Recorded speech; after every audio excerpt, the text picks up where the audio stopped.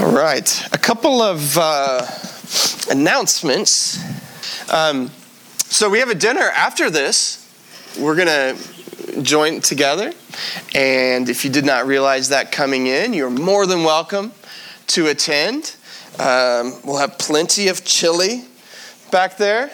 And so we're actually going to not do the little breakout groups as a result of that dinner. And also, on that table out there, there are T-shirts that you're welcome to if you would like. And there's a sample on the table, but next to it's a big box full of T-shirts from youth sizes all the way up to adult sizes. And then you'll also find an order of worship that gives you a feel for what an actual worship service at King's Cross will look like. You're welcome to take a look at that. And then there's another pamphlet that describes King's Cross Church and what we're trying to do as a church. So that's available. Oh, and one other thing. There is a Westminster Shorter Catechism. If you're wondering what in the world we believe as a Presbyterian church, a PCA church, Presbyterian Church in America, that little document's a good place to start. That summarizes our beliefs. I think that's it. Am I missing any other announcements that are things that are upcoming? If you're in 6th through 12th grade, we've got youth things coming up. That was delayed because of the weather, but not this Wednesday, but the following. There'll be a meeting, a gathering. I think that's it. Well, let's go ahead and stand up again. We're going to read Ephesians chapter 2. Verses 1 through 10. Ephesians chapter 2, beginning at verse 1. And you were dead in the trespasses and sins in which you once walked, following the course of this world, following the prince of the power of the air, the spirit that is now at work in the sons of disobedience, among whom we all once lived in the passions of our flesh, carrying out the desires of the body and the mind, and were by nature children of wrath like the rest of mankind. But God, being rich in mercy, because of the great love with which he loved us, even when we were dead in our trespasses, made us alive together with Christ. By grace you have been saved, and raised us up with him, and seated us with him in the heavenly places in Christ Jesus, so that in the coming ages he might show the immeasurable riches of his grace in kindness towards us in Christ Jesus.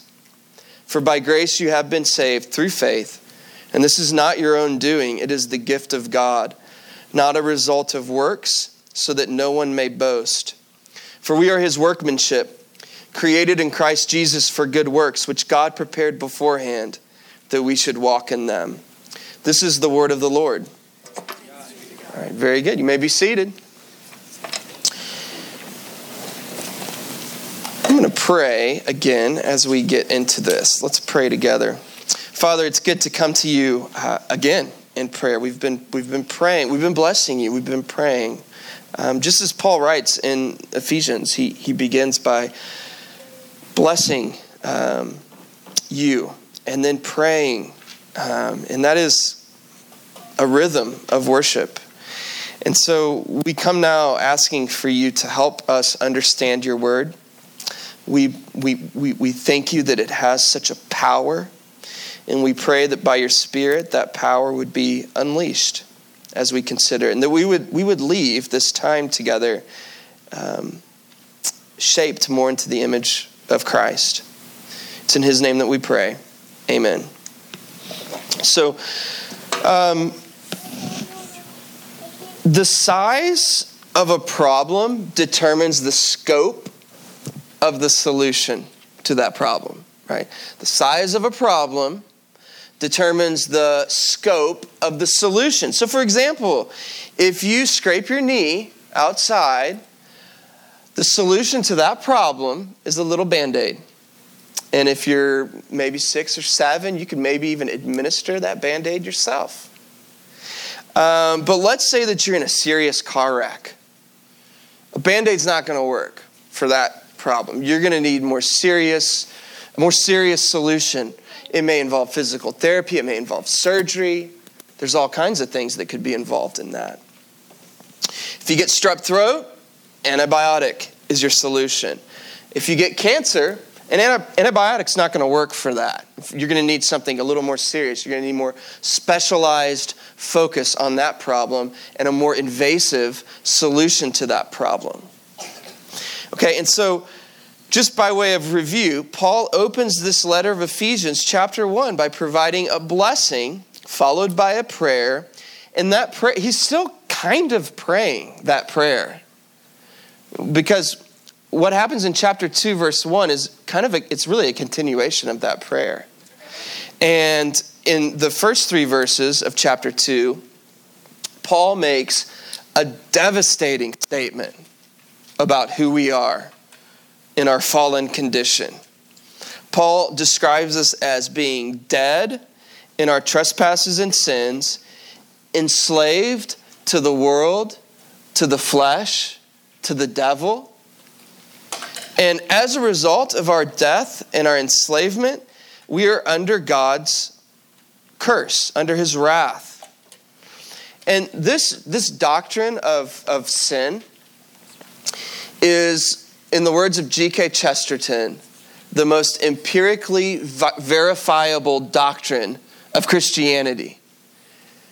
It is so plausible as we look around at the world, because we see this sin, this course of this world, playing itself out globally, nationally, locally, familially in our families, even within our own hearts.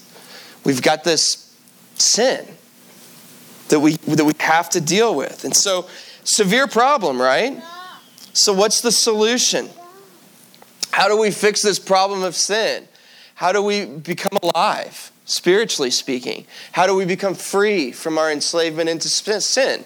Is it by switching from a capitalistic economy to a more communistic type economy?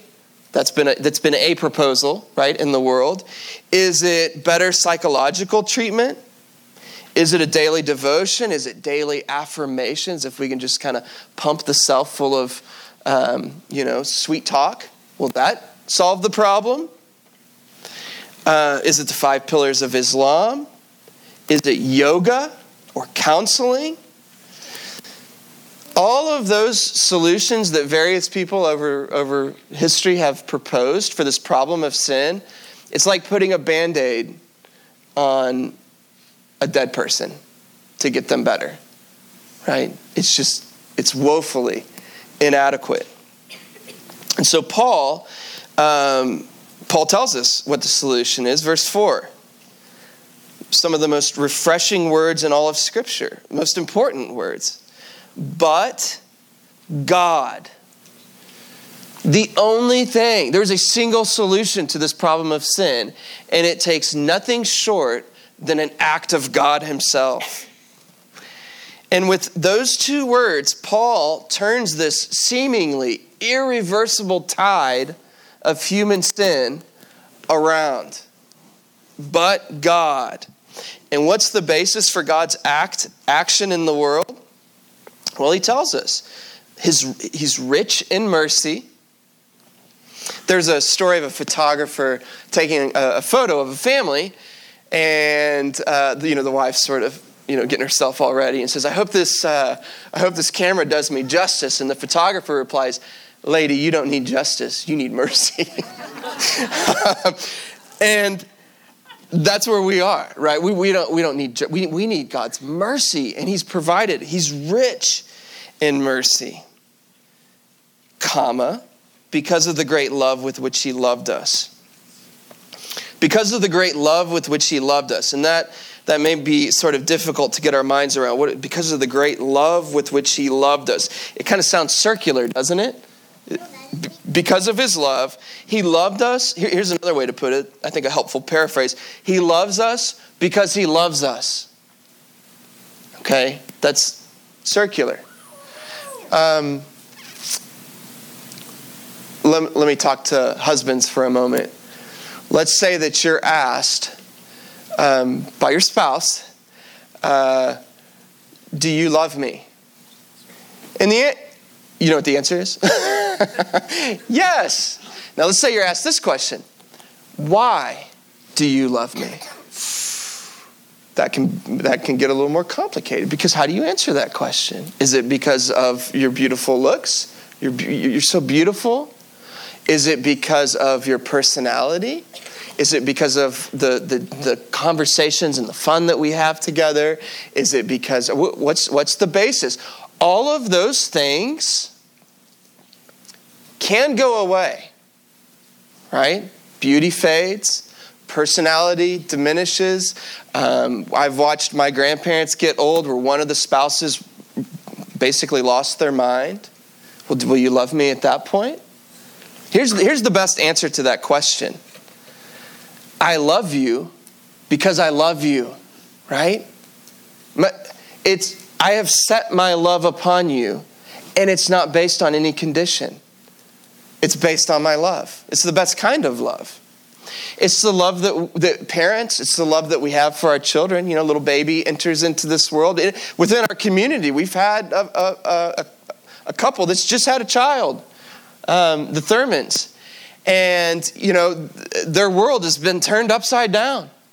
And there's this little precious baby in their possession now that's going to demand things of them, of their schedule, of their time, of their sleep, of their finances. Right? There's demands. But you love them, right? You love them because you love them. Apart from anything that they've done, there's just a love that you have, parents, for your children. That's the kind of love that God has for us.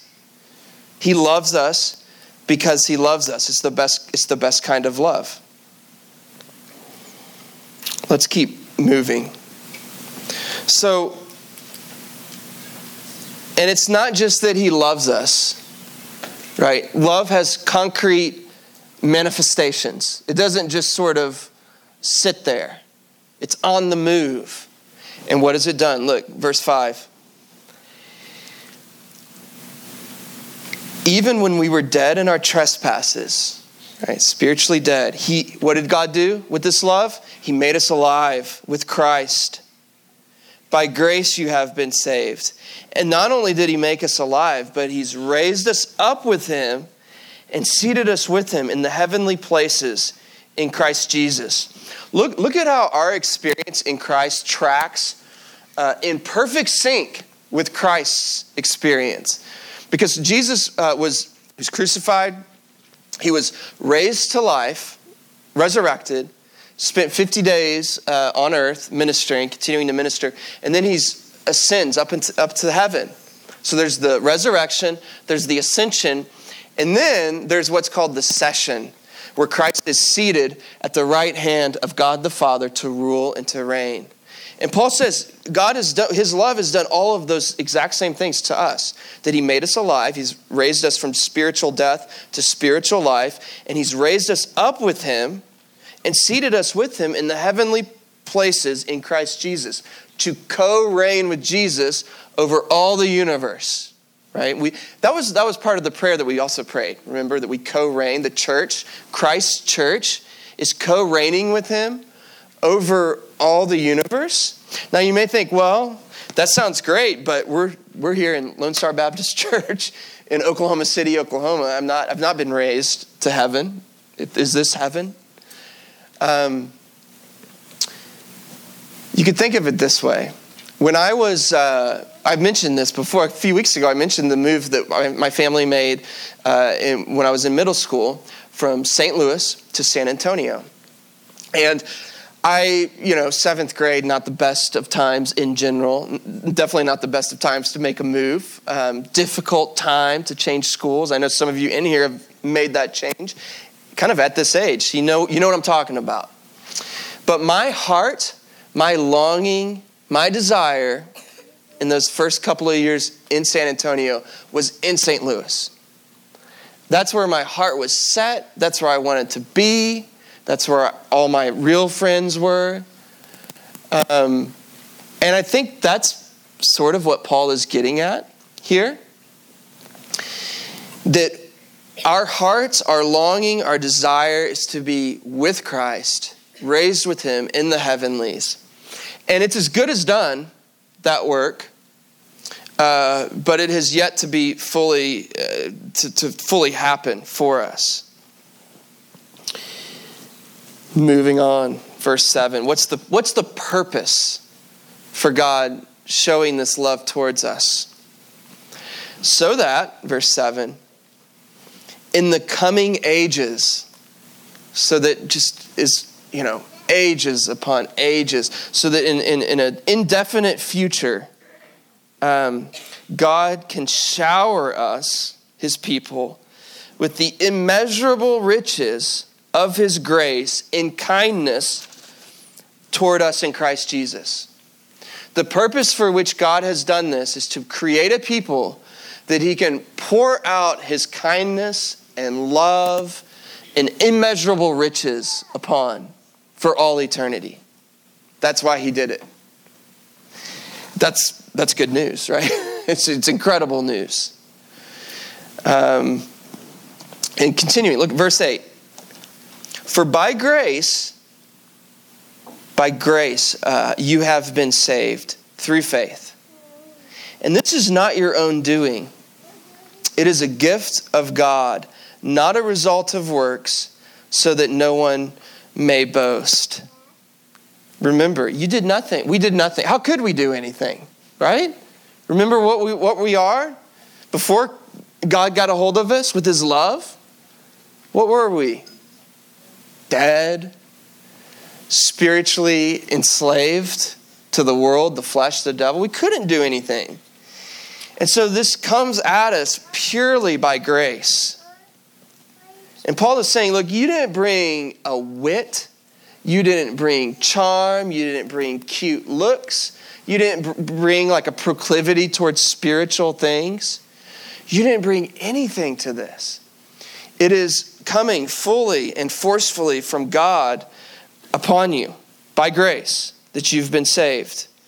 And as a result, there's no boast. You can't boast in anything. As we sang just a moment ago, we can't boast in anything save Christ and his work for us. Now, you remember this little drawing here. Grace, then peace. Remember Paul's greeting? He's using the Greek greeting and the Hebrew greeting, and he's combining them. But in the process, he also happens to be kind of summarizing all of Christianity, especially this letter here, this book of Ephesians. Grace, then peace. God extends his grace towards us, which results in peace with God and, consequently, peace with neighbor, with others. Because, and Paul's about to mention this, and maybe a little premature and even going there, but what is the thing that keeps us distant from one another? I think if you looked at it closely, it would be self-righteousness, right? I'm better than that race or those people or that income bracket or whatever it is. Just because. And what Paul is saying here is, look, God has acted kindly towards you, and it's not on the basis of anything you did except for his love for you, which didn't come because of anything special in you. He loved you because he loved you. And that is so disarming. That is the kind of thing that clears the way for a profound fellowship with one another. Is it not? It's disarming. And that's what God has done. Okay.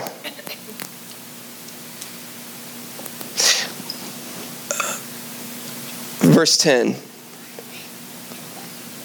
For we are his workmanship. The Greek word is poema. Created in Christ Jesus for good works, which God prepared beforehand that we should walk in them. Okay. I I think maybe even a better translation than workmanship is we are God's masterpiece. You don't have to be a Christian. You don't even really have to believe in God to notice that there's a beauty to what is around us, right? Maybe you've seen the bumper sticker, Earth, and then the red letters, art, right? That Earth is art. And that seems pretty evident across the board. That we believe that there's a beauty to creation. And by the way, this is a fallen world that we're looking at, and it still displays so much glory for us to see. Okay, that's creation. But we are a part of creation, obviously. But what Paul is talking about here is actually something different. He's talking about a recreation. Because we were dead. We've been made alive. And so God is working about this recreation of the world, and we, Christ's church, are his masterpiece. We're his masterpiece.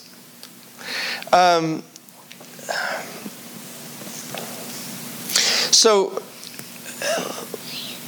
let me try to illustrate this. There's a story about Bob Taylor, who is the founder of Taylor Guitars. I guess he received some criticism that his guitars were only good because he used like the best wood and the best strings and the best, parts. But Bob Taylor wasn't really a good guitar maker. Well, he did not take kindly to this criticism. And so he wanted to prove his detractors wrong. And so he went out to the warehouse and got the wood, the pallets, the wooden pallets. And he got all these shoddy parts. And he took them and he worked them into this beautiful guitar. And when you played the guitar, the sound was just pristine. It was this perfect guitar. And my understanding is that it's like hung at their headquarters, their corporate headquarters, as an emblem that Bob Taylor can make good guitars, right? The guitar itself points to the superiority of Bob Taylor as a craftsman of guitars. And that is what God is doing with his church. He's taking and in fact, we're even worse than wooden pallets, because wooden pallets have a purpose in this world, and they fulfill that purpose, right? Their purpose is to transport boxes all around the warehouse, and that's what they do. And they do that. They do well. We have a different purpose to reign over all of creation as image bearers of God, but we don't do that. We're rebellious. We're rebelling from the purpose for which we were created.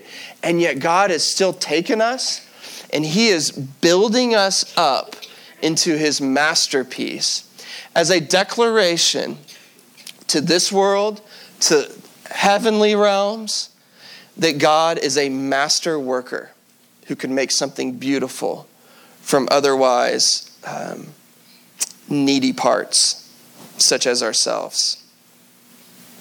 Now, lest we think that all this grace and mercy that God provides us would just, in the words of Paul, in light of the grace, he said, shall we just continue to sin so that grace may increase? Right? Is all this grace and goodness, God acting so lovingly towards us, does that just mean that we just sort of live however we want with no consequences? And Paul, of course, his answer is no. Like you haven't understood what God has done for you if you're thinking in that way. And here he says, look, we were created in Christ Jesus for what? We have a purpose for good works, which God prepared beforehand that we should walk in them.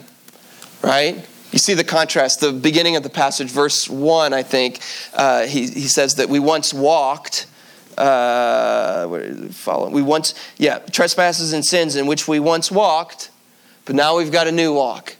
And it's walking in the good works that God prepared beforehand. So, do you see the sweetness? Do you see the turn of events that's happened just in these 10 verses? The sweeping turn of events. We were on a crash course to our own destruction and our own rebellion.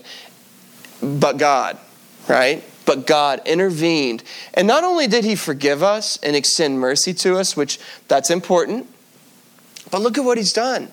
He's given us Jesus' destiny, resurrection, ascension, session. He's promised to shower us with his blessings for the coming ages, whatever that means. It sounds really good, though. It sounds very good. This is like a complete transformation.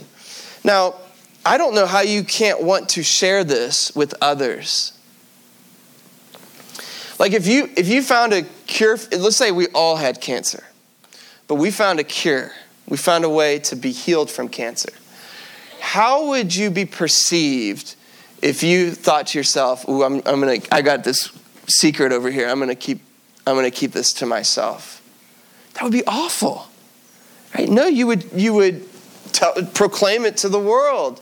This cure for cancer, to a world that needs it. And what Paul has described is God's loving activity that frees us from this universal plague of our own sin and spiritual death. And so this is a message that we want to proclaim to a world that needs to hear it.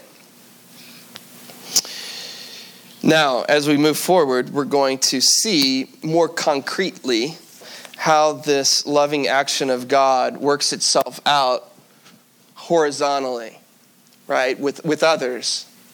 But we're not going to go there today. What I would like to do with the time that remains is take the opportunity to, if you have questions or comments or any thoughts, we'll spend a few minutes doing a little Q&A, and then we will make our way to the fellowship hall over here for dinner. So any questions or comments?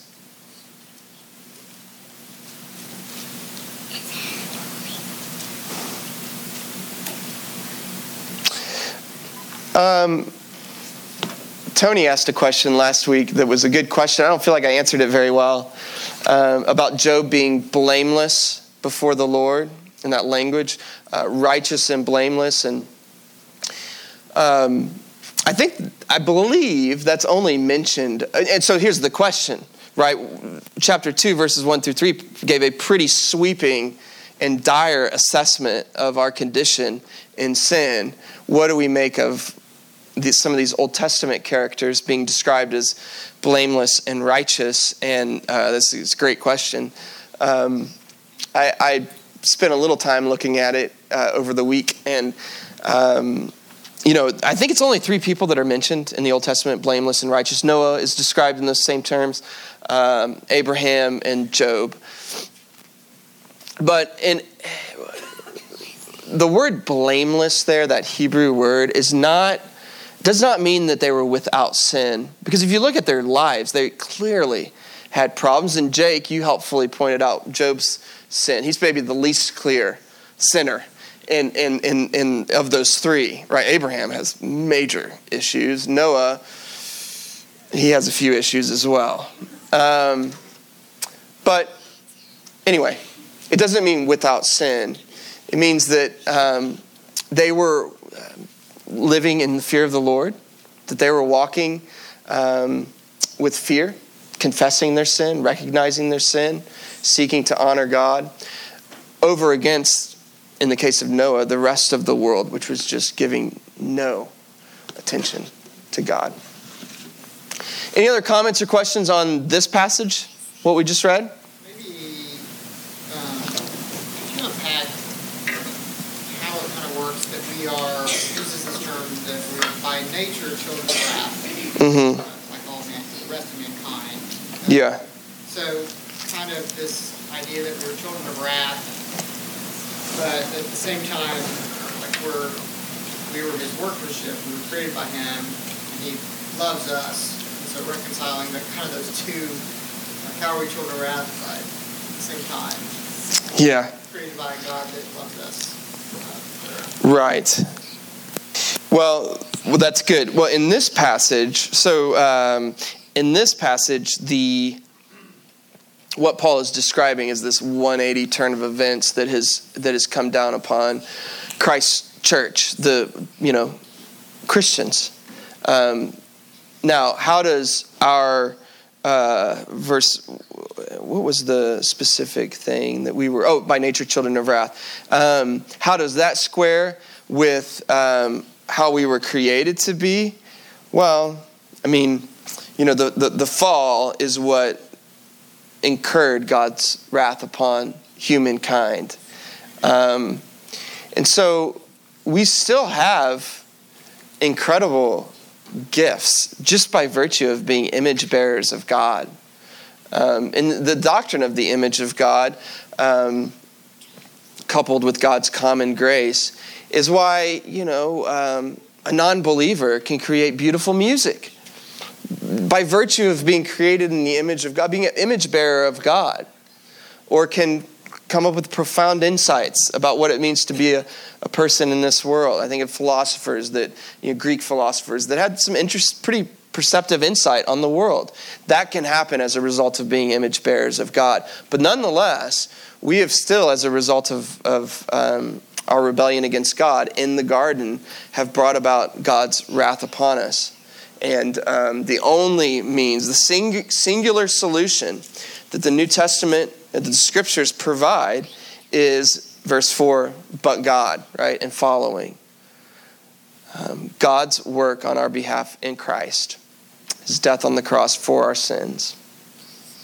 That's the only way out. I don't know, does that help, Jeff? Do you think sons of disobedience, children of wrath, like this kind of language that's referring to familial relationships, pointing back to those who are related to being related to Adam, being related to Eve? Yeah. Yes. Yeah. I think so. And what he's, John Stott, one of the commentaries I mentioned early in our study, the subtitle to that commentary is God's New Society. And that's what Paul is, he's making that case, is that what God has done, his intervention in this world, has created nothing short of a new society that operates according to a completely different set of principles. Right? We were walking in this one manner. Now we're walking in this new manner. We were dead, and now we're alive in Christ. And it's just, the image that keeps coming in my head is it's a complete 180 from the rest of the world. And we'll continue to see that as this book unfolds. Any other comments or questions? In verse 7, he talks about, 6, he raises us up, with him in the heavenly places in Christ Jesus, so that in the coming ages he might show us the immeasurable riches of grace and kindness towards us in Christ Jesus. Mm-hmm. So it's like he's going to show us in the coming ages his immeasurable riches of grace and kindness. Yeah. And that kind of goes back to the prayer that he wants us to know. Yeah. The riches of glorious inheritance with saints, immeasurable greatness, the hope. And Jeff asked that question a couple weeks ago to expound on it. Yeah. A lot of times we think about that hope in the coming ages, later. Yeah. But there's a lot of that now, and that kind of already. Yeah. Now, I don't know, because life's not always easy, but there's hope and beauty and joy now, not just later. Yeah. Is he talking about kind of both there, or is he pointing right there towards the coming ages when Christ returns? Well, I'm honestly not sure. I would say that he has in mind future blessings and riches that will come to us in full when Christ returns or when we're glorified in him.